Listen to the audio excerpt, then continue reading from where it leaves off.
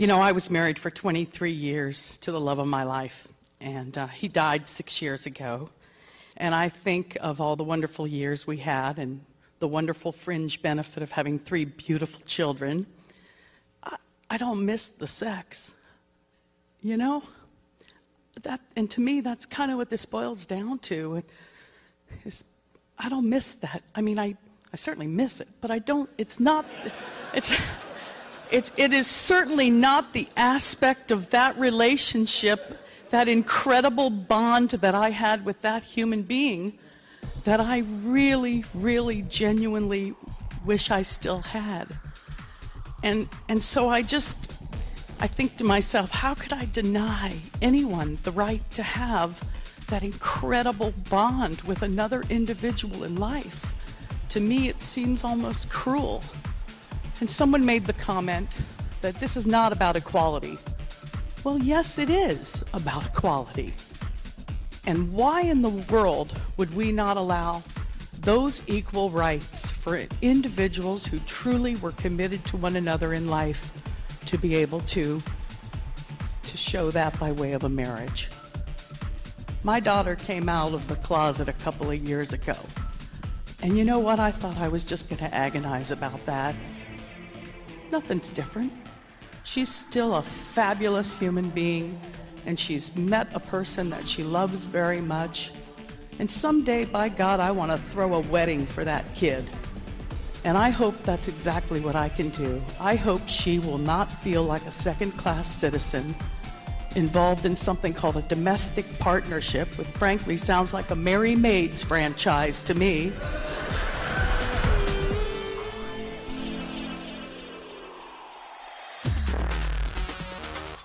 Be advised that this show is not for children, the faint of heart, or the easily offended. The explicit tag is there for a reason.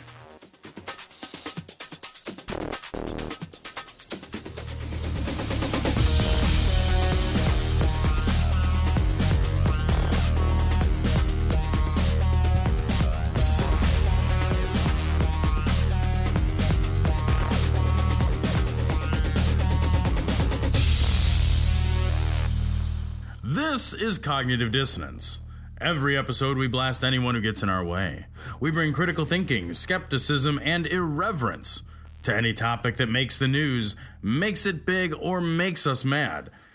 It's skeptical, it's political, and there is no welcome mat.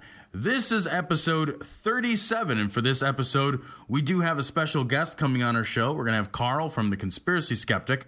But before we get into our conversations with Carl, Cecil, some news happening as far as the show is concerned. I think we need to go over. Yeah, you know, this has been a pretty good week for us, and I just want to do a couple quick thank yous, Tom, before we get started, because our listener base is fucking awesome. Yeah, I mean, really, truly, our listener base is awesome. Yep. And I just want to say to our listener base, thank you very much for rating us on iTunes. Everybody who's rated us. We have more ratings at this point than a lot of podcasts that have been up for years. We have more ratings than them. And I just want to thank people for spreading the news, so to speak, on the iTunes page. It's very nice of you to do. It's nice to take a few seconds out of your day to send us a rating on there or to send us a positive tweet, a positive email. We love to get these things, and we're very happy that you do that. But more importantly, I think, if you go to our page, dissonancepod.com, at the bottom left-hand corner is a Reader's Choice 2012 About.com finalist image, right? We are right now a finalist for the Reader's Choice Awards Favorite Agnostic or Atheist Podcast of 2011, and we are clearly in the lead. And we're in the lead not because our podcast is so great. Oh, no, it's let's not confuse the issue. No. I mean, really, let's be honest here. But we are in the lead because our listeners are fucking awesome. Is the reason why this isn't about us, right? It's not about our show being the better show. It's about our listeners being more engaged. Absolutely. And I think that's what it's really about. And so far, our listeners have been destroying this poll. I think, the smallest podcast on here, the least amount of time so far, and also, the shortest amount of back issues that we have. We have fewer likes and fewer listener base than most of these podcasts that are out there, but people have been going to this site, and you could vote every day, and I would encourage anyone who's doing it, please keep voting. You're making it so we're number one, but people are voting enough so that we are almost doubling the percentage of anyone else who's even close to us. We've been going through this very well. I want to thank everyone for doing it. We have about 15 to 16 more days of this where people can go and vote. And so that means you have 16 more chances to vote. We would encourage you to do it. We want to thank people who've done it already and encourage people to vote every day if you can. It's not, like I said, it's not about us. It's about the listener base being awesome. Yeah, we have an incredibly motivated listener base. And that is terrific. So thank you. For this episode, we are joined by Carl. Carl comes over from the Conspiracy Skeptic podcast. Carl is going to talk to us about our first story. Our first story of the day is from The Guardian. This story, I love the title of this story. I love just the whole overall tone, actually, of this story. Death by denial. The campaigners who continue to deny HIV causes AIDS. Now, it's hard to say you love something about the HIV AIDS crisis, but it's just such an absurd concept. Right. That the way that they write this story is great. You know, even the subheading, as each of their followers dies, those who campaign against HIV treatment simply move on to the next level of denial. I'm surprised this wasn't a more short-lived campaign. I know. Literally. Given the short... Yeah. It's like the half-life of such thoughts would be lower, you would think. I'm surprised it has such staying power. Right. What I want to know is, why is it that, you have the empirical evidence, and the empirical evidence is the guy dies or the girl dies. But you still, and your spokesperson at this point is basically dead. Yeah. From the disease that you're denying. How do you think that works, Carl? Well, it's like a very sick version of the parrot sketch from Monty Python, isn't it? Right? Yeah. It's not dead. it's pining for the shores. It's sleeping. Yeah. I mean, it is kind of stunning. It's like okay, we find HIV in your blood. And this person dies of all, and we know the mechanism, how it's working, and how it's getting into the cells, and how it's reproducing, and how it's getting out of the cells, and all this information is out there, and yet people sort of still kind of shake their heads and go, la la la la la la la. Yeah. Even from this article, I'm not getting any answers from mainstream as to why I'm healthy, why my husband is negative, and why I can quit these drugs, she explains in her video. I think it's a crime. It's crimes against humanity. Her doctor was aghast. HIV treatment is for life. He looked me right in the eyes and said, "You've done a very stupid thing and you will be dead soon." My response to him, "Well, that's funny because right now I'm feeling pretty good." That was in April 2007. She died 4 years later. Yeah, I mean that's the thing about HIV, right? It's, you might test positive for the antibodies, but it lies dormant for a while and then activates and kills you. So of course, I found these antibodies, but I feel fine, and it's very easy to sort of just ignore things, especially when you feel fine. So here's what I can understand, Carl. I can understand why somebody would be in denial psychologically and personally, right? That makes sense. It's perfectly reasonable. But to campaign against it, because there is a conspiracy here. See what I did there? A little tie-in? There is a conspiracy here that's being claimed, right? That people claim that there is this grand conspiracy to trick the public into thinking that HIV causes AIDS. And I want to understand this a little better. Who's making these claims, and what do they have to gain from it? Well, Duesberg, which article talks about this Peter Duesberg fellow, there's different kinds of people there are different HIV denials that sort of come in different sort of classes. There's some people that sort of don't think HIV exists whatsoever. It's just a virus that is sort of made up, and people who die of AIDS sort of die of something else. They die of improper living or not enough vitamin D or something like that. Oh my God. Yeah. And then there are people like Duesberg who believes, yes, there is a retrovirus called HIV, but it's harmless. That's harmless. Yeah, it's harmless, and that it's sort of like, okay, well, I mean, yeah, sure, we find HIV in these people who have died of AIDS, but we find these other viruses, or we find these other things in people. It just happens to be there, or maybe somehow whatever kills them. HIV is sort of a free rider, but it's not the cause. So that's kind of Duesberg himself. What his game is, I'm not sure. Other than sort of fame and stuff like that. I mean, some people just want fame. It's like Duesberg. How old is he? He's like in his 70s, and a lot of times you have these scientists who. They've done good work for their entire career, but they've never made a name for themselves. And they're good scientists. They publish a lot of papers, but they didn't win the Nobel Prize. And they probably had a beginning where they're the smartest kid in their class, and they're the smartest kid in their undergraduate, and they're the smartest kid in their grad program, but that didn't continue. They never went on to be the great scientists, and then. They get tenure and they're approaching retirement, or now they've retired. Now they've got that emeritus status, and they're like, you know what? I'm going to do something really radical. I think I've found the one true answer, and then they sort of go off the edge.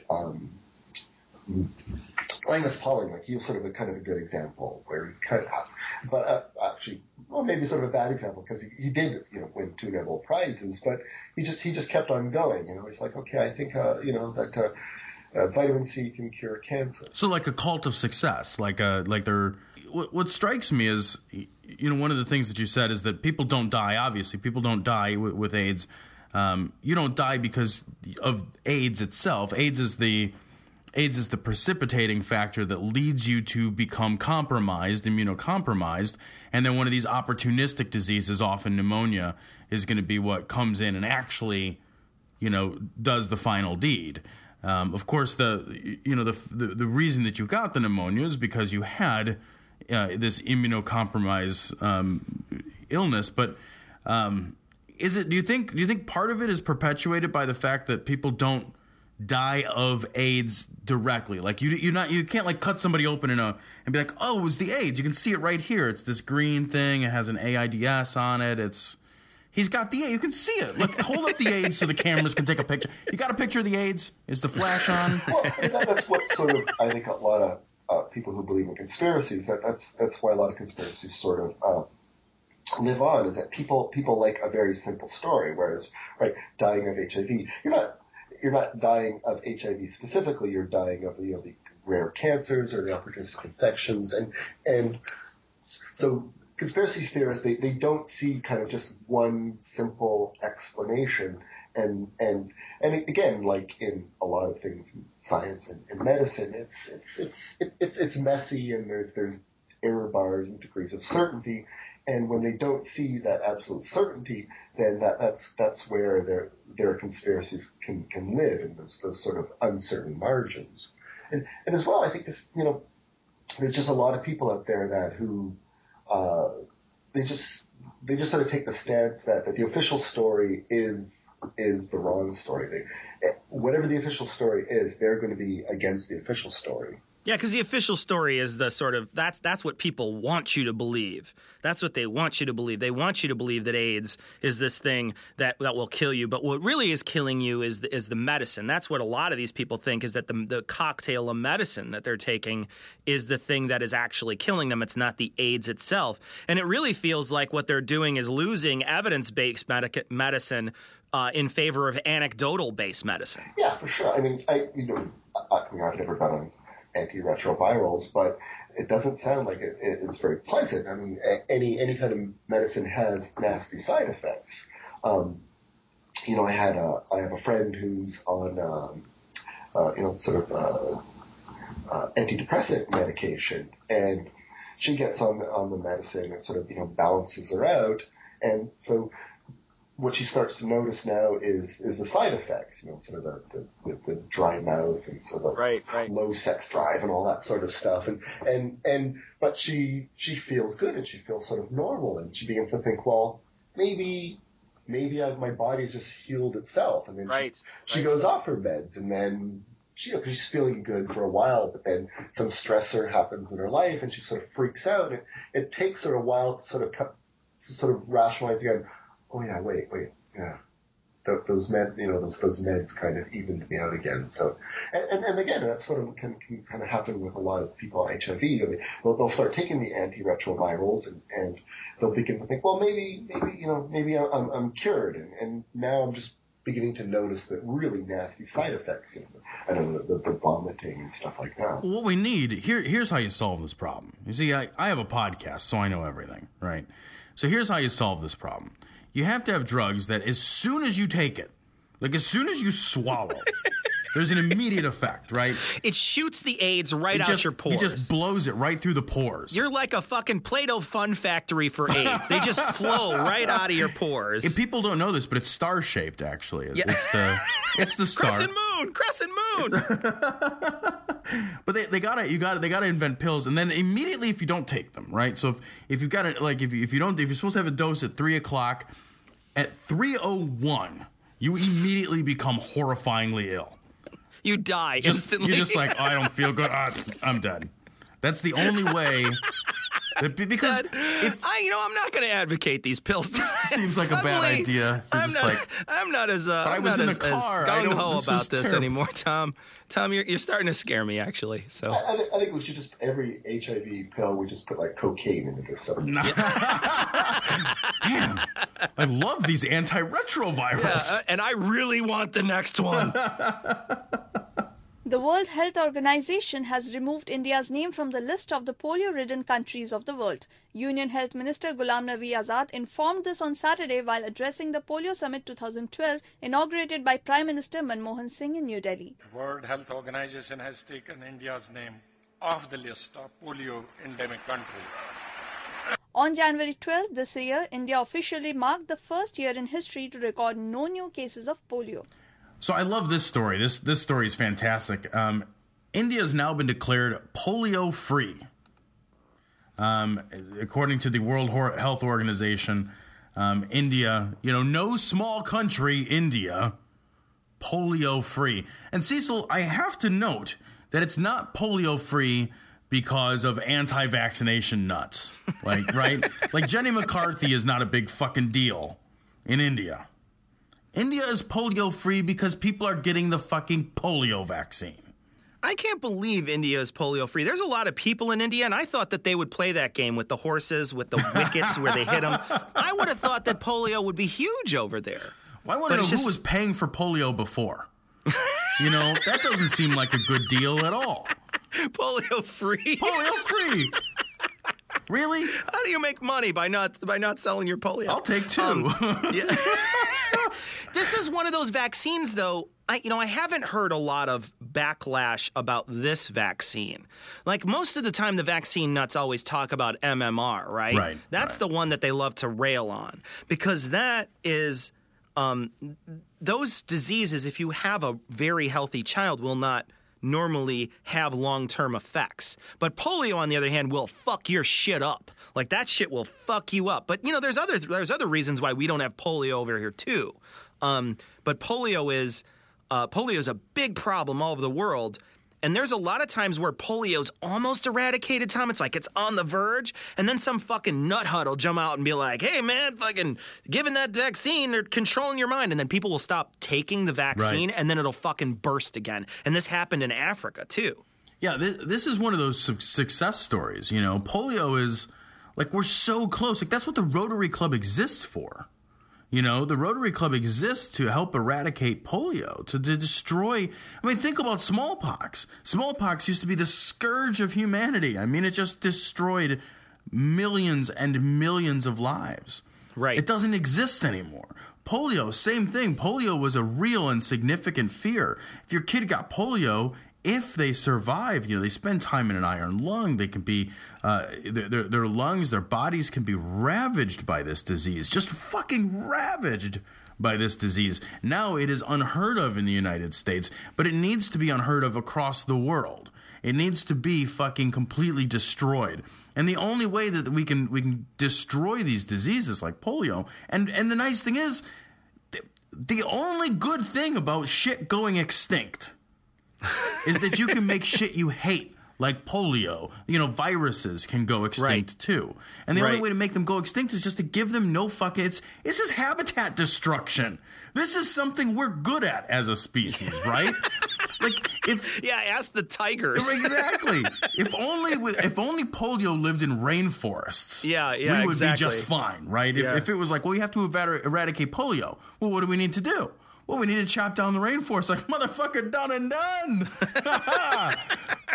I will swing that axe while whistling. What are you kidding me? Oh, look, there's a family of happy monkeys up in that one. Chop, chop. Fuck it.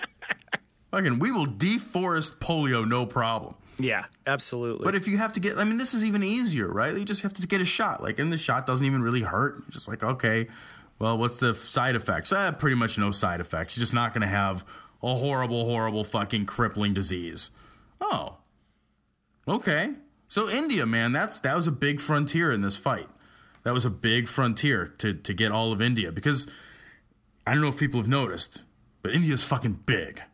Very, very big. We should export more Jim Carrey and Jenny McCarthy, though. Oh, goodness gracious. If they were over there, though, and running their mouth, people seem to, listen to asshats that, I don't know. I don't know what Jenny McCarthy has that makes people want to listen to her. Yes, you do. I understand what makes people want to look at her. I understand that. Right. But I don't understand what makes people want to listen to her. Now, unlike Islam, where the higher law and the civil law are the same, in our case, we have civil laws, but our civil laws have to comport with the higher law. So this story is from businessweek.com, but you can find it virtually anywhere. It was kind of a big story. Santorum says separation of church and state isn't absolute. And I read several iterations of this same article where he's basically being interviewed, and they're discussing the JFK speech, where there were concerns when JFK was running that JFK was Catholic, and as a Catholic, people were concerned that basically the Pope would be de facto running the country. I can't even say that. The Pope's on the phone. He's like, ship your youngins here. Yeah, well, whatever. Palpatine is not going to take over the United States. It's just... We have a great thirst for your young ones. You must quench it. But Santorum, I guess JFK gives a speech about, to address this issue. And he discusses a separation of church and state. And Santorum says that the speech makes him want to throw up. That's cool, because Santorum makes me want to throw up. So I guess fucking touche, Santorum. Right, yeah, well, it's a fucking... It's like that scene from Stand By Me at the pie eating contest, right? It's just... you start vomiting and I'll start vomiting. We'll go on all day.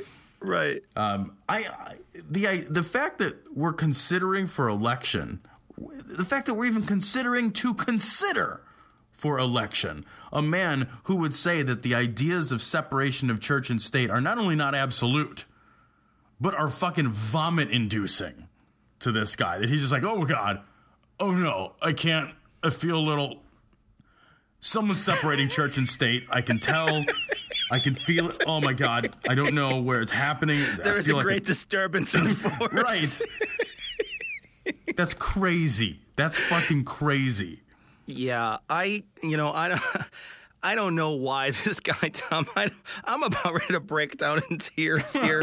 This guy, I can't believe our country. I feel so fucking mortified every time I look, and they're like, second place for Santorum, and you're like, second place in anything for Santorum? I can't, the only thing you could think second place for Santorum would be worst smells. That would be the only thing I would think you would ever get Santorum in a second place of anything. It's horrifying to think that this guy, who has no idea that the United States is a secular nation, is founded on principles that make it so there shouldn't be a head of state that is also the head of the church. I can't believe that people are thinking, yeah, this is my guy. This is my guy. I'm going to go to the voting booth and I'm going to check that fucking disgusting little box with Santorum in it. Santorum in it. Little box. And I'm gonna be fine with it. I'm going to look myself in the mirror when I go home and be like, I love Santorum. I think Santorum is wonderful. I would drink a big, tall glass of Santorum right now. Oh, God. Oh. Chug it. Part of me says, like, you know, voting Santorum should be classified in the DSM-4, right? Like, it should be diagnostic for mental illnesses. It should be like, you know, it should be right up there with cutting yourself. Right. You know, right. It's like, oh my gosh, we've got some work to do here. This man hates himself. He voted for Santorum. Exactly. It's you know, you're a step away from jumping off a bridge at this point when you vote Santorum. Every week he says something nuttier than the last, and you can't think it's possible the week before. You're like, there's nothing else this guy could say. He could fucking whip his dick out and start whacking it, and it would be less fucking crazy than what he just said. You know, but it's somehow he tops it. Every week he tops it. How do we have a guy who's managed to create an issue in 2012 around contraception? Contraception! I mean, we're going 50 years back to find things to be mad about at this point. Like, we can't look ahead to find things to be concerned about? I don't know. What next thing he's going to be doing is saying, you know, like, well, look, we've got to change how kids look at the world revolves around the sun. The sun obviously revolves around the world, and you can tell that. You know what I mean? Like that's kind of where you're at with this guy. This guy is so backward and crazy and so fucking. I mean, just like the sexual thing with this guy. The thing that just makes me nuts is how much he wants to control your sex life and is completely fucking unapologetic as a Republican about it. Yeah. Just like, no, man, fucking A. You shouldn't do that. No gays. Sorry, can't be fucking gay. You can't get married. And you know what? There's no blowjobs and no more porn. And, you know, this guy wants to control every fucking ounce of semen that comes out of your body. He just wants to fucking lot that shit out. Like, you gotta have a prescription to fucking bust a nut under this guy's regime. Like, people are waiting in line at the doctor's office looking furtively about, like... I would get a fake pad, one of those things. Just start writing my own prescriptions. Sir, do you have the requisite clearance for that erection? No, I don't. I haven't finished yet. Good night, at least. I gotta... Yeah, I mean, he's sex obsessed. And he's religion obsessed. And he's an irrational person. And, you know, this guy is made sick at the idea of separation of church and state. You need to be reading more public documents, sir. You need to be reading more founding documents. He needs to read a document. Right. I don't care what it is, just to read a thing. Actually, I do care what it is. Don't read the Bible again. Yeah, right. Put that down. That's not. Please step away from the Bible. That's not helping you at all. That's not getting you where you need to go. And where you need to go is not America. And perfect example is this next story, right? Where you have the difference between Santorum or the Ayatollah, right? You could take a look at this list of things that were said. Which one do they come from, Santorum or the Ayatollah? And most of the time, I think I was right like 50% of the time. That's fucking terrifying. So this is a story from foreignpolicy.com. And it's basically just a series of questions. There's a series of quotes. And you can decide as you go through it, who said it, Santorum or the Grand Ayatollah? And what strikes me about this is we shouldn't be surprised by this story, right? Religious fundamentalist nut jobs all sound alike. Yeah, it's true. It's true.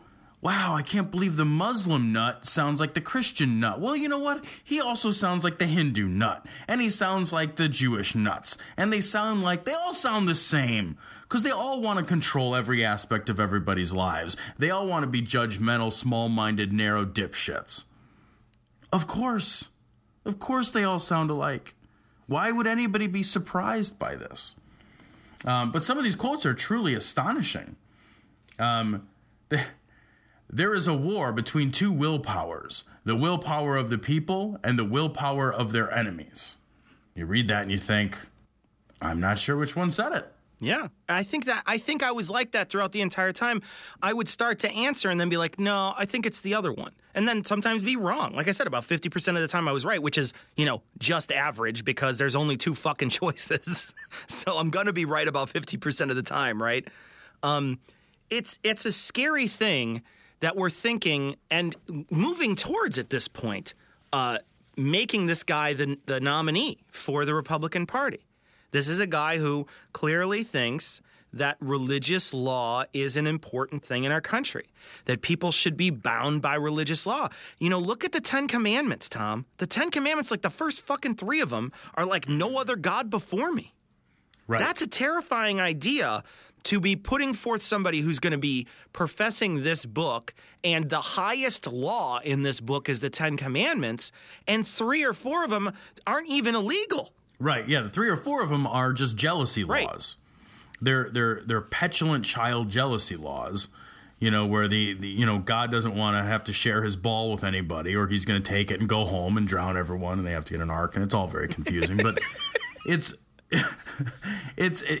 nonsense, and you're right.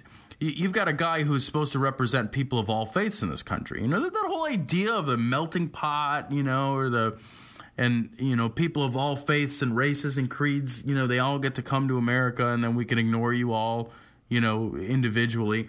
That whole idea can't possibly be in keeping with somebody who looks at the 10 Commandments and takes it seriously. Because how is he supposed to represent me as an atheist when I violate 40% of his commandments on a regular basis?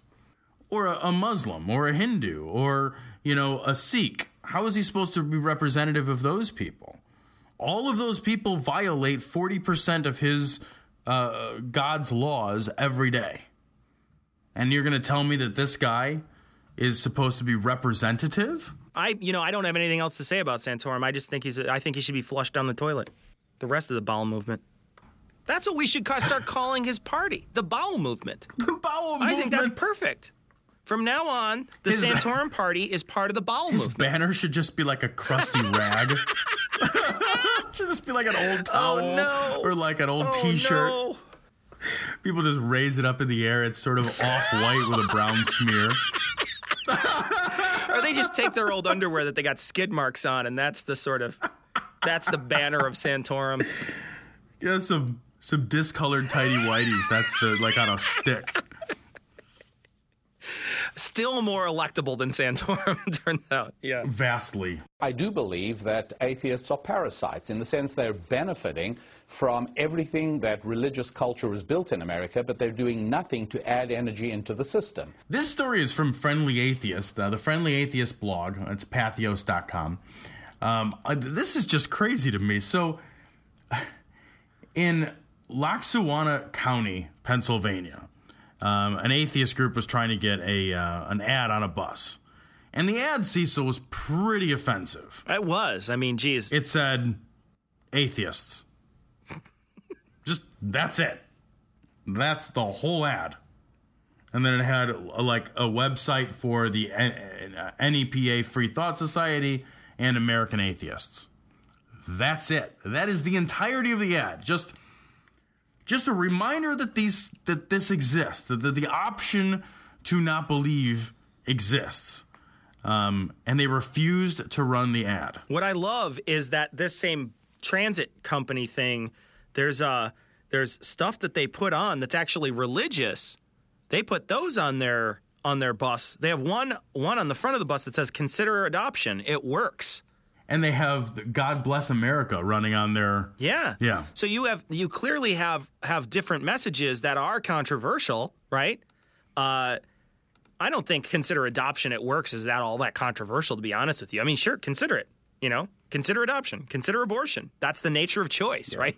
You know, like, you have the choice. You have the choice to abort. You have the choice to consider adoption, or the choice to keep the child, or whatever you want. There's a choice there. I actually think that's a great sign. I don't disagree with it at all. But I also don't disagree. Consider something. Like, not do it, but just consider it. That seems like a very innocuous thing. But at the same time, there are people that may take offense to that, because it is not mentioning the other choices that also exist. And in some ways seems to be preferring a certain choice over others. So there may be somebody who might take offense to that. I don't know how you could take offense to the word atheists. You have to be a really, really, really stupid person, I think, to just be offended by that word. Well, sometimes words can be just scary. I'm just afraid of words in general. I'm afraid of the word Darth Vader. I don't know about you, but I'm terrified of it. I don't like to be reminded of things that frighten me, Cecil. Yeah. That's what I like to live in a world where I'm sheltered from alternate viewpoints and ideas. That's right. My lexicon doesn't have clown in it. Like, it just doesn't exist. There's no such thing as clown when you're talking to me. Can you imagine, like, you've got a policy where you have ads up, right? I mean, because you're selling ad space on these buses, and your policy is that you won't take any ads which could be deemed controversial or spark public debate. Right. What's wrong with sparking public debate? I can understand from a business standpoint not wanting to be embroiled in some kind of controversy. But sparking public debate? Hey, remember that time we had that vigorous back and forth? That's bad for nothing. And it's funny because the blogger here even mentions this. It says, so either the ad is controversial or it's going to spark a discussion, and this bus company wants no part of that. So they're specifically, even in this article, and this blog, they're saying, like, well, it's either going to spark debate or they just don't want any part of this whatsoever. And what debate could it possibly spark? Right, it's not promoting atheism. It's not like, it doesn't say, like, be an atheist. It just says, and he says, atheist. The next line, it says, frankly, I don't know what discussion it would even spark, since no statement is being made. Now I'm quoting directly from the Friendly Atheist blog here. But it's true, right? There's nothing to be said. They're not saying anything. They're saying atheists exist. Somehow that is very, very, very offensive. It's like if it said, like, German Shepherd. Yeah. German Shepherd. That's not a German starting point for a conversation. Right. I think they should just have ads that just say, like, pumpkin. Yeah. And then a list for a pumpkin farm right next to it. That would be awesome. Yeah, I don't understand. This is a great blog, the Friendly Atheist blog. There's lots of great stories on here, but this is just one that we chose this week. We love this blog. And in fact, I don't want to tip our hand too much. As a coincidental tie-in. There's a possibility he will be on our show next week. So we're going to take a break here, and we're going to give you all the information that you need to contact us on Facebook, on Twitter. You can even blast us with phone calls or emails. However you want to get in touch with us, please do. Also, remember that if you subscribe to us on iTunes, that's mad helpful for us. So we would appreciate any iTunes reviews and subscriptions, and we'll give you all the rest of the show that you need to get angry in just a moment. You can email these assholes at dissonance.podcast@gmail.com. For more information on this or any other episode, visit the Cognitive Dissonance website, dissonancepod.com. Like our show on Facebook to join in the conversation. Just search for Cognitive Dissonance in Facebook or go to our website for the link. You can converse with us on Twitter. Our Twitter handle is @dissonance_pod. Help us out by retweeting and reposting our shows. You can call us and leave us a message at 740-74-DOUBT. That's 740-743-6828. Long distance rates apply. Your help is fucking greatly appreciated. This story blows my mind. This is from Politico. Rush Limbaugh blasted for slut comment. I gotta read what he said. Okay. What does it say about the college co-ed Sandra Fluke, who goes before a congressional committee and essentially says that she must be paid to have sex? What does that make her? Limbaugh said on his radio show. It makes her a slut, right? It makes her a prostitute. She wants to be paid to have sex. She's having so much sex, she can't afford the contraception. She wants you and me and the taxpayers to pay her to have sex. What does that make us? We're the pimps. It makes you a poor thinker. It really does. It makes you somebody who doesn't understand how contraception works. I know. She's not having, you could, first of all, you could have the no sex and still want to have contraception, right? Because contraception is, it's warranted for a variety of things. Like women who have like ovarian cysts will oftentimes be on contraception for medical reasons. That's acne on some women goes away because of the contraception. Yeah, it's a total. So there's a lot of reasons. We also live, like, let's say you're just somebody who's a little paranoid and you live, I don't know, in a state with a personhood amendment. And you're concerned that you might be attacked and sexually assaulted, and you don't want to be forced by the government to carry the child of that assault to full term.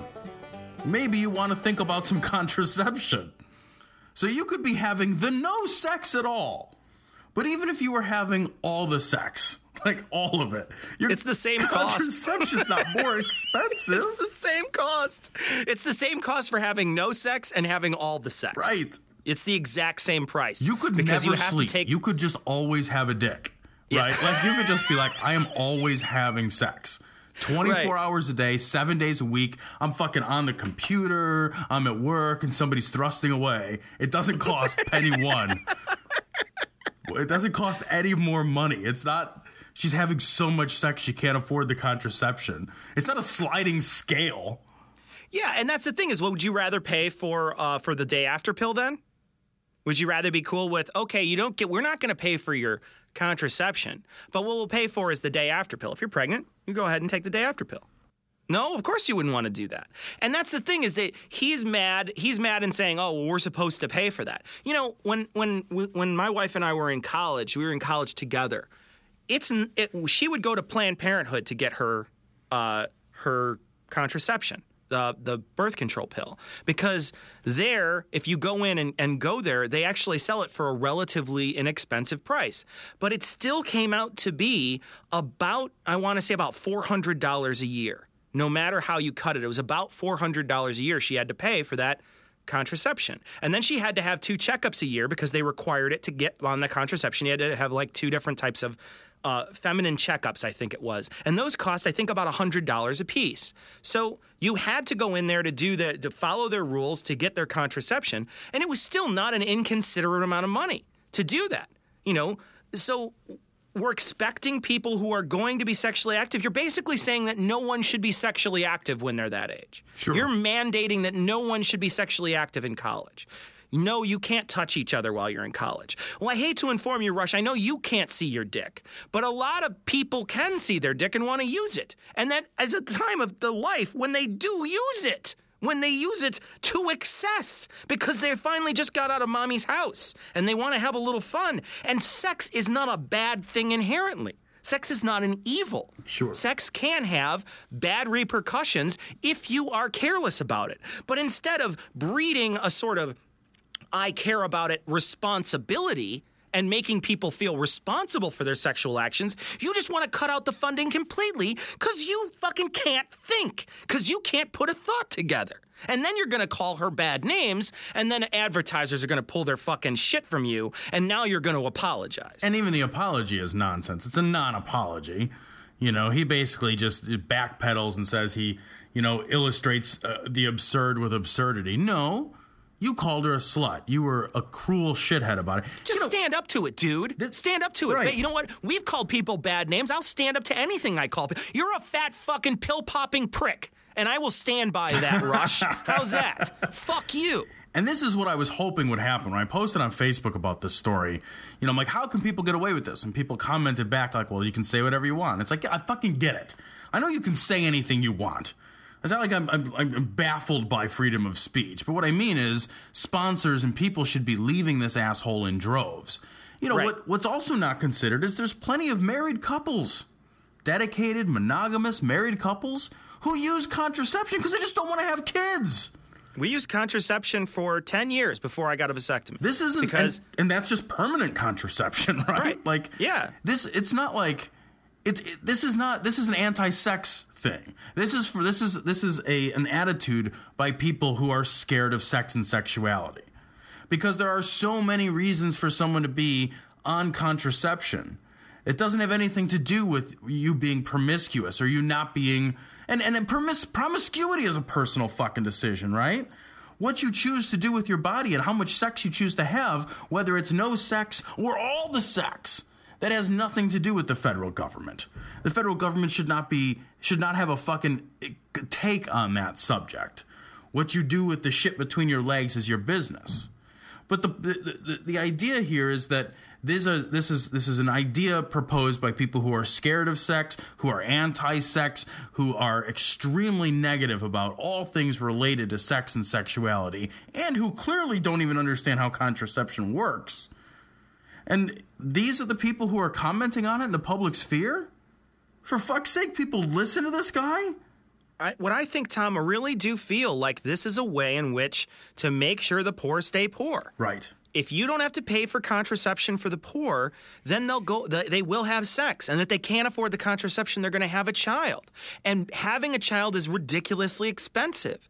And while they might be taking a little bit off the government teeth, they're not taking my job because they can't educate themselves. They can't educate their child. They can't get out of that grip of poverty, no matter how they do it. So they're just stuck. They're stuck in that cycle, and then their kids will have kids, and they're always going to be poor. And their future generations are always going to be poor. And I feel like there is something to that. Now, I know it sounds conspiratorial. I get it. I understand. But I think it's more of an unconscious decision on their part to hate contraception, because they really don't want to teach kids about sex. They don't want to teach kids about the consequences of sex, and they don't want to talk about contraception and keep contraception available. Those are all things that make children happen. Right, and this conversation always happens revolved around female contraception, right? Yeah. Nobody's pushing for no condoms. Nobody's pushing for, I was just watching something the other day that we're getting pretty close to male contraceptive pills. And I'll be very curious to find out if that garners the same kind of controversy. I wonder. What I think is that this is a way for, contraception enables women to take control over their reproductive health, over their reproductive decisions, and over their bodies. Yep. And it enables men and women finally to be on a somewhat level playing field as far as, because men have always been able to have sex without repercussion other than, STDs, right? Men are not going to get pregnant. And they've also had the ability to decide whether or not they're going to impregnate someone through the condom, right? Right. So we've had that for a long, long time. And what the pill does is it gives women, and I can't even believe we're having this conversation at this point. This is the conversation people had 50 years ago. Yeah. But it gives women the ability to take control over their reproductive systems and their reproductive health. And it enables them to enjoy sex and to have an active sex life without fear of becoming pregnant. It enables married couples to choose the size of their family and the timing of their families so that women can work and enter and compete in the workplace. The pill is a revolution for female empowerment and health. And I think that's a big part of the pushback. I think you have dinosaurs like this guy who watched too much fucking Leave It to Beaver growing up and have an idealized worldview about what it was like back in the good old 1950s.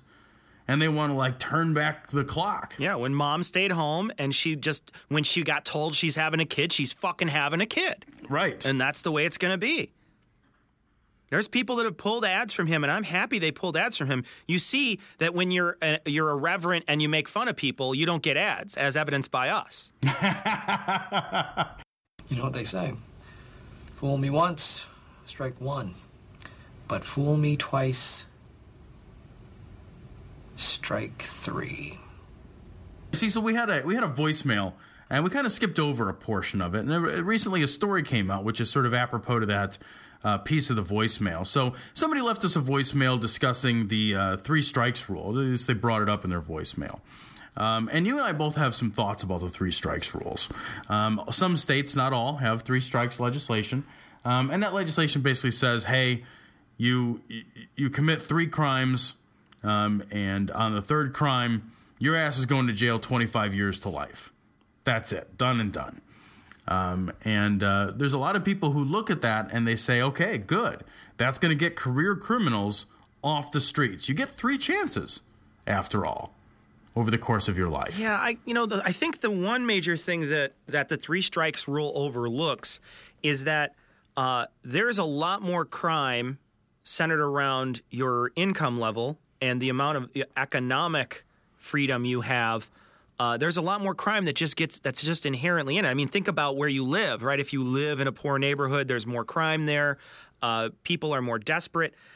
You're not dealing with the problems. There's an idea nowadays called systemic change, where you change the system to then change the outcome of that system. So if you could change poverty by alleviating that poverty in some way, then you can start changing the systems that come from being poor, the bad things that happen from being poor, being malnourished, being undereducated, being subject and victim of crimes, and also being a criminal. All those things come from those poverty-stricken areas. And so when we do the 3 strikes rule, what we're really doing, obviously that it captures all different economic classes, but it more than anything will capture the people from the lower economic classes. It also really says nothing about what jail really is, what I would like to think jail is. And I think a lot of people that are liberal would like to think this, that jail is in some way going to be a rehabilitative experience for someone. We know that's not how it works because I don't think we have enough money to put in a system to rehabilitate people. I also think we put too many people in jail that don't really deserve to be in there through the drug laws and such. But basically, the idea is that when someone goes into jail, you would hope that they come out of jail and are changed in some way. But the 3 strikes rule basically eliminates that. It says, well, we don't have to rehabilitate them because what's going to make sure they don't come back is the punishment. That's what's going to make people change their behavior, not actually getting in there and working with them and changing their behavior. Not to mention the fact that the 3 strikes rule does not just relate to violent crime. Yeah. I think that if you had, it would be a more rational decision to say, 3 violent crimes? Okay, we can have a conversation about that. It's just basically 3 crimes. I mean, it's not directed toward violent crimes. Yeah, 3 felonies. Right. So you're talking, what are felonies? Well, there's a lot of felonies that aren't violent. There's many felonies which aren't violent. If the idea is to get violent criminals off the street for how long? People, research shows that disproportionately crime is committed by young people, and there's good biological reasons for that as well as social reasons for that. Is somebody still a threat, a violent threat? It depends. It depends on what kind of crimes they committed. How old were they when they committed them? What's the context surrounding those crimes? I think when you have a law that forces the hand of sentencing to say, well, we're not going to take context into consideration. What we're going to do instead is we're going to house somebody for the rest of their lives at incredible cost to the state. Incredible cost. 25 years to life? What if somebody commits 3 felonies, within... By 22. Yeah. I mean, you're talking about putting somebody in jail for 40, 50, 60 years?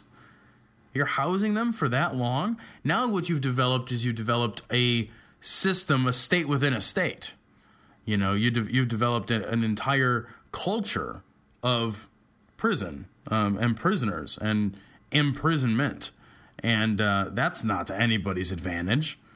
A UC Riverside sociologist recently came out with a study that the 3 strikes law has no effect on the drop in violent crime. No effect at all. So you're talking about something that is ineffective and something that has tremendous costs, social costs and economic costs. I don't get it. Yeah, I don't get it either. I don't feel like giving someone a limit on what they should. I mean, I understand the emotion behind it, right? And I think that's why people feel the same way about capital punishment. There's sort of an emotion behind it where you say, well, motherfucker, you fucked up twice before. Why should I give you another chance? It's that Bush, fool me once, shame on me, you. On Alabama, we have a saying. It's that idea. It's that idea that fuck you. You tried to pull the wool over my eyes once, and I let you. And then I gave you the benefit of the doubt, and you still fucked me. So fuck you. I understand that feeling. I understand that is a sort of primal feeling about being tricked by someone. And everybody, I think, feels that feeling. But I don't know how we legislate that feeling. Legislating that feeling feels draconian, right? It feels like there's no push. And people get put away. There are absurd 3 strikes. There are people in jail for 3 strikes that have absurd criminal histories that really didn't do really anything wrong at all. But it doesn't matter. They still got put away because these rules are inflexible. And that's the problem that you run into. And doesn't this just seem like giving up? It does. Where you're not solving the problem at all. You're just saying, fuck it, throw them in jail. How long? I don't know. Forever. They can't just be, throw them in there forever. And you're making a judgment saying they cannot be rehabilitated. There's nothing we can do. We tried. Already. Well, what would you do? How would you treat your child? You know what I mean? Like, imagine this is your child. Would you just give up? Would you say, you know what? I tried to train him 3 times to shit on the pot. He didn't do it. I'm just going to stab him in the throat. Or I'm just going to put him in this room where he can just shit in there. Because,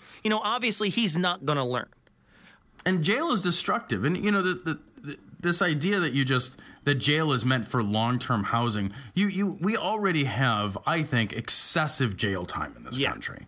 Excessive jail time. To strip somebody, to call somebody a felon, to strip them of their freedom, to put them in prison. People get sent to prison for 3, 4, 5 years. Think about how long 3 or 4 or 5 years of your life is. And that's a short sentence. That's considered a very, very short sentence. So people get put into jail, into prison for very long periods of time in this country for relatively minor offenses. Meaning, when I say minor, I mean like offenses that don't have a tremendous impact on society. So the idea behind, imprisonment in a criminal justice system to me seems to say, hey, we all want to live in a safe and polite society. We have to have a system of rules. There has to be repercussions for those rules. I understand that. But when the repercussions begin to grossly outpace the offense, which is what I think they've begun to do, now you create a culture of prison. You create a prison culture. And, when people come out of prison, it's not like that idea that like, well, you served your time. So, we wiped the slate. No, All's it never good. is. That's not true. Yeah. Here in the States, and I don't know how it is everywhere, but here in the States, it's very difficult to get a job as a felon. People ask on every application, have you ever been convicted of a felony? They will run your criminal record when you try to get a job. You will be turned down for more work. It's not like, oh, I made a mistake when I was, 19, 20 years old. I screwed up. I was running with the wrong crowd. I didn't have good whatever the reason is. I fucked up. I committed this crime. I did my time, and now we fucking hit the big reset button. Yeah, you're taking options. There's no reset button. You're taking options away from them, right? They get out, and they have less options than when they went in. And it's perpetual punishment. And some people think, oh, well, that's what they deserve. They fucked up, and it's like, well, people fuck up in their life, and if you just want to be vengeful, you have to really decide whether or not you're going to have a revenge-based justice system or you're going to have a way in which a rehabilitative justice system. And I think you got to lean toward the rehabilitative, or else you're just going to have eventually we're going to have a fucking prison planet on the moon. Right, and it's not advantageous to society as a whole. Right. Because what do you do with these felons when they come out of jail? Put them back in. I think that's the heart of the 3 strikes rule. It's like, well, we don't know what to do with you anymore. Yeah. We've made the punishment. We got so up. tough on crime. Yeah. We don't know what to do with people anymore. Yeah. There's no way to integrate you back into the world. Although I will say it's difficult to take advice from this professor, since he does look like Lion-O from the Thundercats. He looks like you could swing from his beard. He looks just like that's a mane. That's not a beard anymore. That's a mane. This guy could fucking battle on the savannah for a pride. You're right. You got 3 strikes at his barber, and they just threw him out. You want answers? I think I'm entitled. You want answers? I want the truth! You can't handle the truth! So our last story comes from the venerable Vanuatu Daily Post. I get all my news from there. I mean, I'm constantly checking out Vanuatu. Hold on a second. What is the... Is their logo a dildo with a ring around it? Is it like a dildo and a cock ring? Because it kind of looks like a dildo and a cock ring. And it actually appears to be vibrating.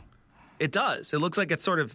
Yeah. It's an exciting place. Right. Vanuatu? Yeah. Very exciting. Might move there. I like, too, that there's a picture, like, what to do in Vanuatu on the right-hand side of the website. And it's just got a volcano exploding. And then there's somebody jumping off a cliff from like a bungee. It's like, what to do in Vanuatu? Blow up. And jump away from explosions. Not a good place to be. So a man in Luganville escaped a 6-month prison term by pleading guilty to 1 count of witchcraft. Now, went all the way up to the Vanuatu Supreme Court, evidently. They must not have a lot of business. That's how you plead. Like when you're pleading to a charge, it goes up to the Supreme Court in Vanuatu. Yeah. But to be fair, he did spit. He's walking down the street, he spit, and somebody's like, "Oh, he's a witch," and then they're like, "Oh, well, let's bring him to fucking court." Bring him to the Supreme Court. That's your system. I would hate to see if he had lentils early in the day and he farted. Like that would be worse. I think this would waste Judge Wapner's time, right? Yeah. This is. Are you kidding me? He spat, and then somebody was like, "He spat," and I immediately felt cold. Yeah. Wow. Immediately felt cold. He must have gotten some fucking wind on that loogie. Right. Oh, yeah, absolutely. It was the magic loogie. It just kind of went through the air, hung there for a second, came back. Yeah, absolutely. It was like the JFK bullet loogie. Yeah, the JFK bullet. It's the magic loogie. I don't know. I think that, they might have a case against this guy. They had enough of a case for him to plead guilty. Could you imagine living in a country, Tom, where you could be fucking charged with witchcraft for spitting? I am full of mucus. I'm spitting all the time. Right. I keep a spittoon in every room. Like, my house is like an Old West saloon. Oh, man, that's awful. I mean, you're walking down the street, you're like, man, I got a little bit of something, I want to spit it, but sorry, I might go to the Supreme Court for fucking witchcraft if I do. You're hauled in. Their streets must be clean over there. Exceptionally clean. Yeah, because if you litter, you're fucked. Everything is a sign of witchcraft. Every excretion of the body is a sign of... And if the evidence is, I felt a cold draft. So the evidence that this guy had to face was... I had a subjective but perfectly normal experience. Right? That's okay. Bailiff, please enter Exhibit A. Well, we don't actually have any physical evidence at all. None. Really? What do we have? This guy said he felt a little cold after the other dude spat. Burn the witches! Put him in the fucking pillory. Are you kidding me? What to do in Vanuatu? Well, don't spit. Let me tell you, they should actually be throwing witches into the volcano in this picture. I would be shocked if they don't drop at least one witch into a volcano a year. Yeah, that's a witch a year. Volcanoes get hungry, though. You do have to feed the volcano. Admittedly. And then I think they try to tease the volcanoes by bungee jumping into them and then bouncing out. So, fucking the rope's too long. That's how they get rid of the witches. They just make the rope a little longer. They actually num shabai those guys, like fucking Indiana Jones' Temple of Doom. They're just like... It's reaching their heart. The heart catches on fire and still beats. It's tremendous. That's awesome. Yeah, it's natural phenomenon. Vanuatu. I hate to call you backward. Because that's insult to backward things. But you are backward. Vanuatu. Yeah. I know where my next destination for vacation will not be. And that is a place where if somebody gets a chill, I might be sentenced for witchcraft. Good thing she didn't have diarrhea. They'd have hung him. Either that or make him the leader of the Santorum party. Flags at ready. The bowel movement.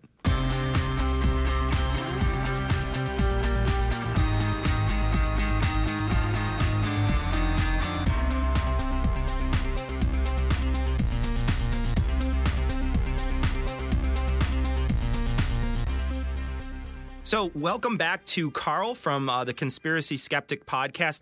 Carl, you and I have actually talked through the Skeptics Guide to the Universe forum. That's kind of how we met. But what really got you into your own podcast? And do you think that Skeptics Guide was kind of an inspiration for you? No, it was more like the Penn radio show, like way back. Oh, yeah. Yeah, I mean, I was living in Korea back then, and I would sort of listen to the Penn radio show every day as I sort of walked to the subway station. And I thought to myself, I should do a podcast. What can I do a podcast about? And then I sort of realized, I'm living and working in Korea, and why not do a podcast about life in Korea? So I did, for a few years, I did a podcast called Soul Survivors. And then eventually, I was tired of not being able to vote and being treated like a second-class citizen and wanted to go back to my home country. So I moved home, and I'm like, I should do another podcast. And previous to podcasting, I used to do a website called the Conspiracy Archive, where I archived a lot of the weird conspiracy documents people were sort of floating out on all the various news groups, like Usenet news groups. Sure. I was trying to sort of organize them and trying to figure out different sort of, themes to all the different conspiracy theories. And I thought, why not just do a podcast about conspiracy theories? Because one of the things I really like about conspiracy theories is there's sort of no end, It's like, it's just sort of a bottomless well. Every time you sort of peel back one layer of the onion, there's always some other level. And eventually it's like, well, maybe there is no such thing as government. Maybe it's just all one massive corporation that is, or then it's got to be space aliens that are now in control. And it's fascinating to see how far somebody will go down the rabbit hole. And one of the things, too, is that even if you do present clear evidence for the reason why this conspiracy doesn't exist, people will just deny the evidence.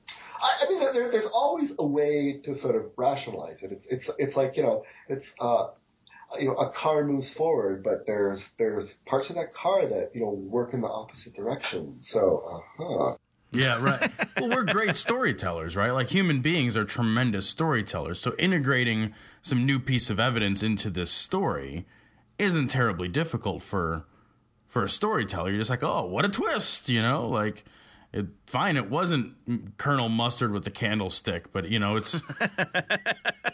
I mean, life has a certain randomness to it, and people like narratives, and simpler the narrative is, and more it sort of batches up all the randomness into one thing. And if that thing is something sort of big and evil and scary, if there's one thing you can hope to bring down through voting or pipe bombs or something like that, then that somehow that's more comforting than just knowing, I could go up my door tomorrow and a car could just randomly hit me. And it's not that, I got too close to the road. It's just because... Yeah, right. I have this image of you, Carl, where you're in this like massive warehouse style room with papers, your archive of conspiracies, trying to come up with the unified conspiracy theory, right? Like the one to rule them all. Like you've got like yarn connecting page to page in an intricate web of I've almost got it, I've got like flavored coffee, a lava lamp, and Tylenol. That's awesome. So Conspiracy Skeptic Podcast, I think the title sort of gives it away, but what kind of show is it? Right, yeah. So it kind of started off as with Conspiracy Skeptic Podcast, sort of conspiracies of today and the not too distant past. That was sort of my sort of catchline, because I thought, I don't really want to go back to like, who killed Caesar or something like that. An awesome conspiracy theory. Yeah. And originally it was going to start off as, I think it was going to be like just a 12-part podcast. I was going to do 12 episodes, and I told my listeners it's going to be bounded, because there was a podcast way back called, I can't even remember it now. This is how far back it was. So it was about evolution. Sort of an evolutionary biologist. He sort of did a podcast about evolution, and every episode was just amazing. But eventually he sort of ran out of kind of topics, and it just sort of disappeared, And I found a lot of podcasts were sort of doing that. They would start off very strong, they'd start off weekly, and then bi-weekly, and then they'd just fade away. And I thought to myself, I'm just going to do 12, and that's it. You're not going to think, boy, Carl's only doing it, every 2 weeks now, once a month. But I got so much really great email and stuff like that I thought, okay, I should continue this, but it's becoming kind of onerous to sort of, write and research. And then I thought, why not just get other podcasters or bloggers, people out in the skeptical world to sort of come on as a guest, and we could talk about their favorite conspiracies, so sort of shifting the the burden of research. And then I also found I was getting a lot of listeners who were writing to me and going, well, why don't you do a podcast about, water fluoridation? Or why don't you do a podcast about, this or this? And then I would write them back and I would go, you know what, you seem to have done all the research. You're not really anybody, you're not a known name in skepticism, but, why not just come on my podcast? So I really started interviewing a whole lot of listeners. Nice. Yeah, they ended up being the most fascinating people. I got one guy he makes plastic wounds for TV in England, and like that's his job. He did a I'm sort of coked up here on cough medicine and stuff like that. Charlie, right? He did a podcast on Jack the Ripper, and he just knew everything about Jack the Ripper, and so I'm sort of really finding that there's a lot of talent out there in the skeptical world that people with knowledge and they're much better on a microphone than I am, and sort of just bringing them and introducing them to the world of skepticism. We find that too. Everybody pretty much we interview, we find that too. We're like, yep, they're better than us. That's why we only keep them on for part of the show. We're just like, no, you're not going to stay on the whole fucking show. What are you kidding me? there's got to be some reason for people to actually listen to our portion of the show. If we keep having... Yeah, we can't have people that are knowledgeable and funny on our show all the time. We got to break it up. And one of the questions here, you ask your listeners what their favorite conspiracy is. What's your favorite conspiracy? You actually you sort of nailed it at the beginning of the podcast, the HIV conspiracy, because that's actually one of those ones where a lot of these conspiracies have kind of the big tent thing where, like, especially creationism. It's like, one of the big proponents of, creationism is he's a Moonie. And you think to yourself, gee, why are all these fundamentalist Christians, why is he their go-to guy when he's a Moonie? Like, everything about his faith would, they would like to burn that guy at a stake, right? But when he talks about creationism, he's like their go-to guy. But HIV doesn't have this, like, big tent. They're really... There's kind of like people who believe, I think I said it at the top of the show, right? Who think that HIV doesn't exist, and people who think, that it does exist, but it's harmless. But there's also people too that think, yes, HIV exists, it kills you, but there still is the cure for HIV out there that they're not telling you about. And if you get these people in a room, they just whack at each other. They hate each other. There's something. I forget the guy's name. He's a dentist. I mean, a dentist of all things, and he's like one of the big leading HIV denialists out there. And there's a radio show that had him on, and that Duesberg fellow we were talking about at the top of the show. And the dentist guy was just like kind of accusing Duesberg of crimes against humanity, and in the name of the World Court of the Knights of Chivalry, like this guy somehow. What? This man is a dentist? People open their fucking mouths and let him stick sharp shit in their face? He thinks he's a knight of some chivalry order. He is. Malta. I mean, come on. Yeah. But no, it gets worse. Does he say knee? Yeah, I hope so. I hope so much. He literally thinks he's a descendant of Jesus Christ. Oh, gosh. Yeah, this is where you want to get your information from. Why would somebody have this guy on a show? That's the other baffling. Like, this guy should be, he should be relegated to the just the crazy. I mean, nobody should ever pay attention to this guy. Instead, people are going and like, yeah, you can do a root canal on me. By the way, you want to be on my show? I haven't had anybody fucking crazy on lately. Well, I mean, that's one of the problems is that I was listening to, there's kind of a conspiracy radio show here in Canada, our version of maybe Coast to Coast. Gosh, Coast to Coast rules. That is a nut hut show too, right there.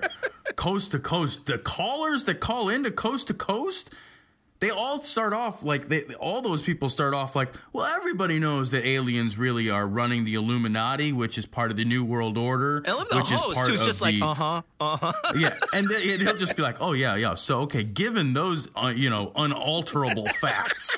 Please, sir, do continue. Elucidate, sir. Right. They were doing sort of the sort of, they had a bunch of anti-vaxxers on, and the host sort of noted, like, I couldn't get a doctor on to sort of counter these claims. They were all busy being doctors. Yeah. Well, the problem is that a lot of times it's like, I mean, there are doctors who will go out there and they're quite innocent, and they think like, geez, no, I'll show these people the evidence and they'll understand. And then they go out there and then they get hate mail and death threats, and people find out where their children go to school, and they completely freak out. So a lot of times these people are just out there putting out these claims, and legitimate science, like real scientists are like, no, my coworker tried to do something like that, and he had to get police protection for his family because you are an enemy of the universe. Oh, good Lord, that's horrifying. Oh my God, yeah, you've got like a reptile face under your plastic skin or something. I gotta ask you something here, Carl. What do you think of the moon landing people?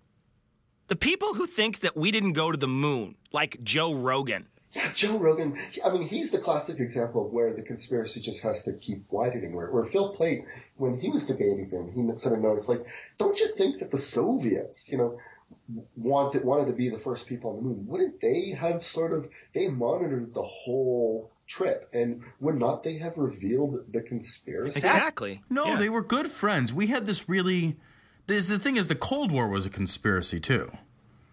The Cold War was a conspiracy that we started before we did the moon landing hoax in order to hoax the moon landing. Yeah, absolutely. It's like the pre-hoax hoax. Oh, gosh. Well, that's exactly what Joe said. Did he really? He was like, I don't know if there's nation states. Maybe they're just all in it together. And like, I don't know if there's nation states. Yeah, one move just sort of widened the conspiracy. But and two, it's like, well, China wants to be the first people on the moon. China wants to put people on the moon. Like, wouldn't they reveal the hoax too? Wouldn't they just fake it themselves, right? Because then you would have, if it's fake, let's presume it's fake and we faked it. And let's say Russia does it and they have an equally good fake, then we'd have to call it out and be like, no, that's a fake. And then it'd be like, oh, wait, that'd call attention to your fake then. So you've kind of got to let the bluff go then. And be like, oh, fuck, I guess they made it too up there as well. Uh-oh, did you guys they are notice on the moon. Rocks too? It's like when you're at a party and like that really hot chick is talking about the band she loves and you've never heard of it. And you're just like, oh, yeah. Yeah, I saw him in concert in 93. Oh, yeah, good. I love that band. And you're just the whole time Twisted like, Nipple, don't mention a specific song. Don't mention a specific song. Please don't ask me if I went to the concert last night. So, Carl, if people were going to find your show, how would they do it? Go to yrad.com/CS. And I bought a 4-letter domain way back in 2000 or 2001. yrad.com/CS. Well, thanks for coming on, Carl. We really appreciate you coming on. You can catch Carl on The Conspiracy Skeptic. You can find it on iTunes. You can also catch him online at yrad.com/CS. Thanks again, Carl. Thanks for having me on. Bye-bye.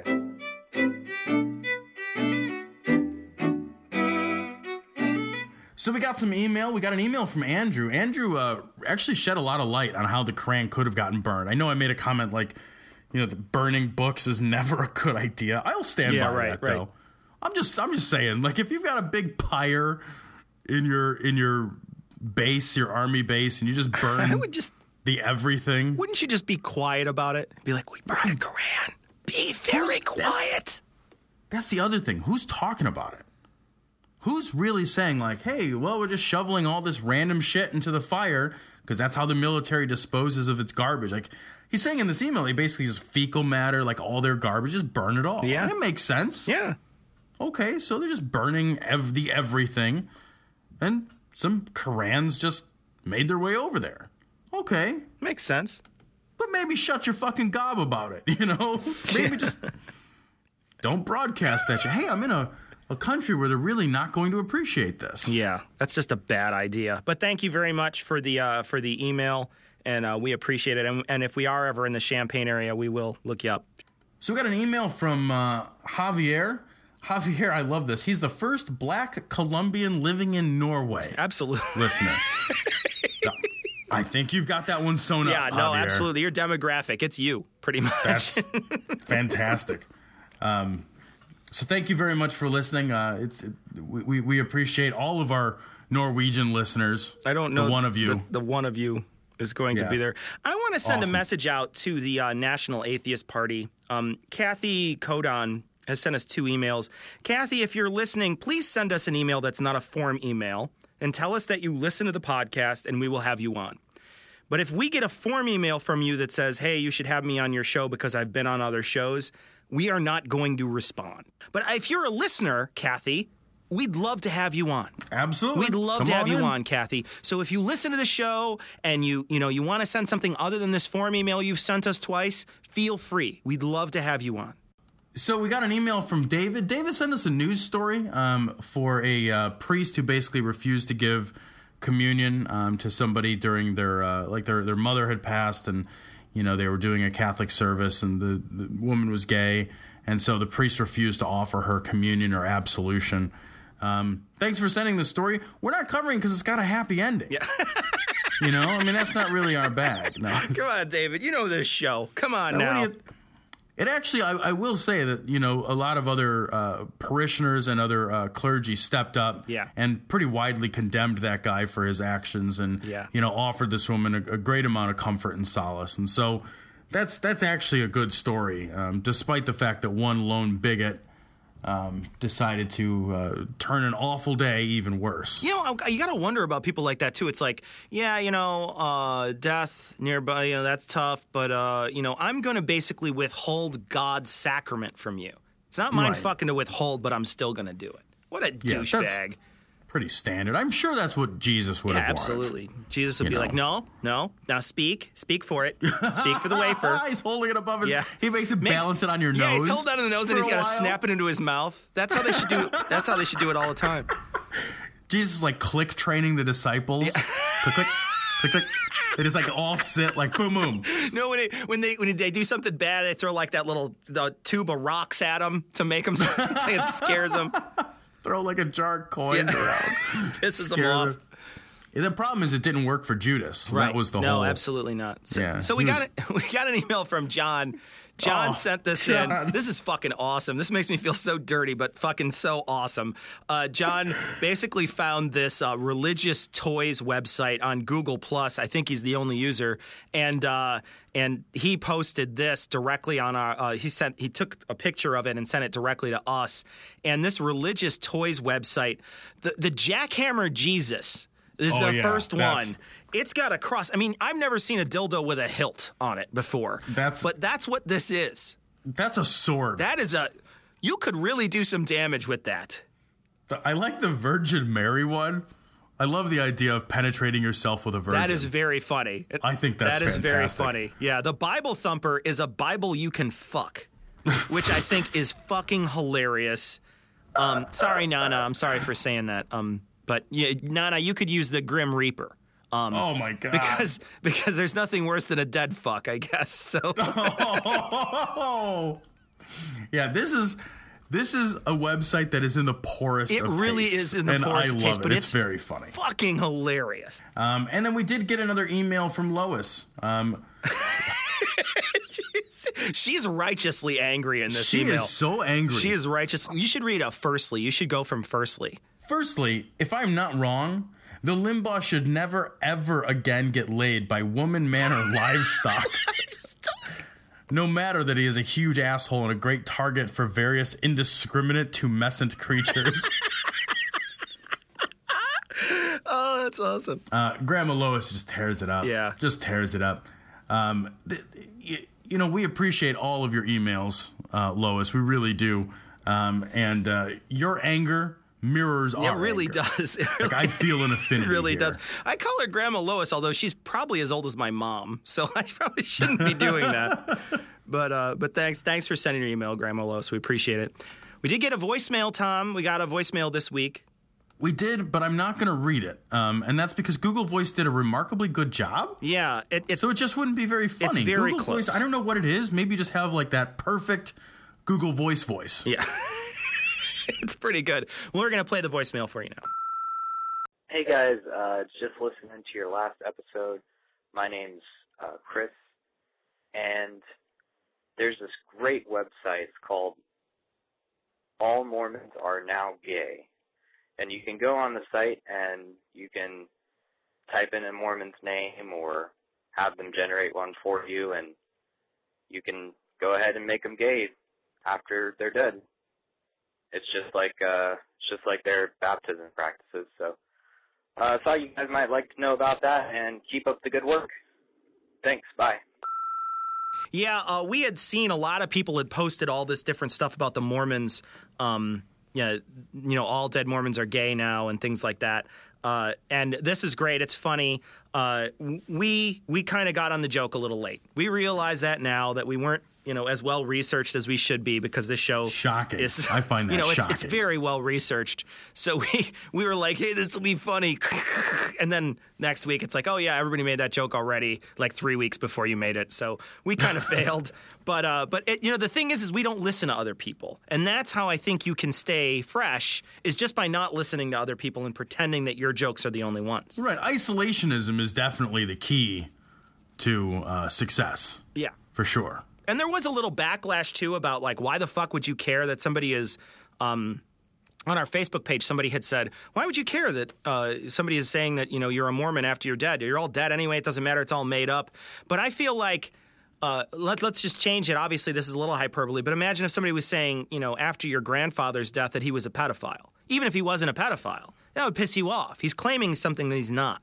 And that's the thing that pisses people off, is that they're making claims about something that isn't true. And it just makes people mad. And there are people who are upset by it. I wouldn't be upset by it if they did it to me, but I think that that's just evidence that they didn't know who I was.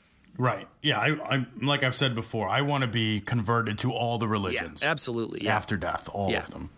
So if I die while we're still doing this podcast, if you guys can please convert me to all of the religions. We'll have a whole show dedicated to it, Tom. I'm grossly out of shape, so it's very likely that's going to happen. 3 or 4 podcasts left in you. I'm not going to hit point. 50. Yeah. Let's put it that way.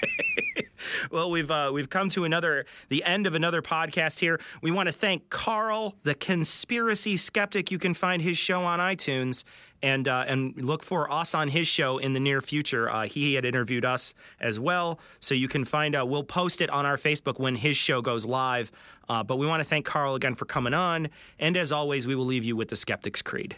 Credulity is not a virtue. It's fortune cookie cutter, mommy issue, hypno Babylon bullshit. Couched in scientician, double bubble, toil and trouble, pseudo quasi alternative, acupunctuating, pressurized, stereogram, pyramidal, free energy healing, watered downward spiral, brain deadpan, sales pitch, late night info docutainment. Leo, Pisces, cancer cures, detox, reflex, foot massage, death and towers, tarot cards, psychic healing, crystal balls, Bigfoot, Yeti, aliens, churches, mosques and synagogues, temples, dragons, giant worms, Atlantis, dolphins, truthers, birthers, witches, wizards, vaccine nuts, shaman healers, evangelists, conspiracy, doublespeak, stigmata, nonsense. Expose your sides. Thrust your hands, bloody, evidential, conclusive. Doubt even this. The opinions and views expressed in this show are that of the hosts only. Our poorly formed and expressed notions do not represent those of our wives, employers, friends, families, or of the local dairy council.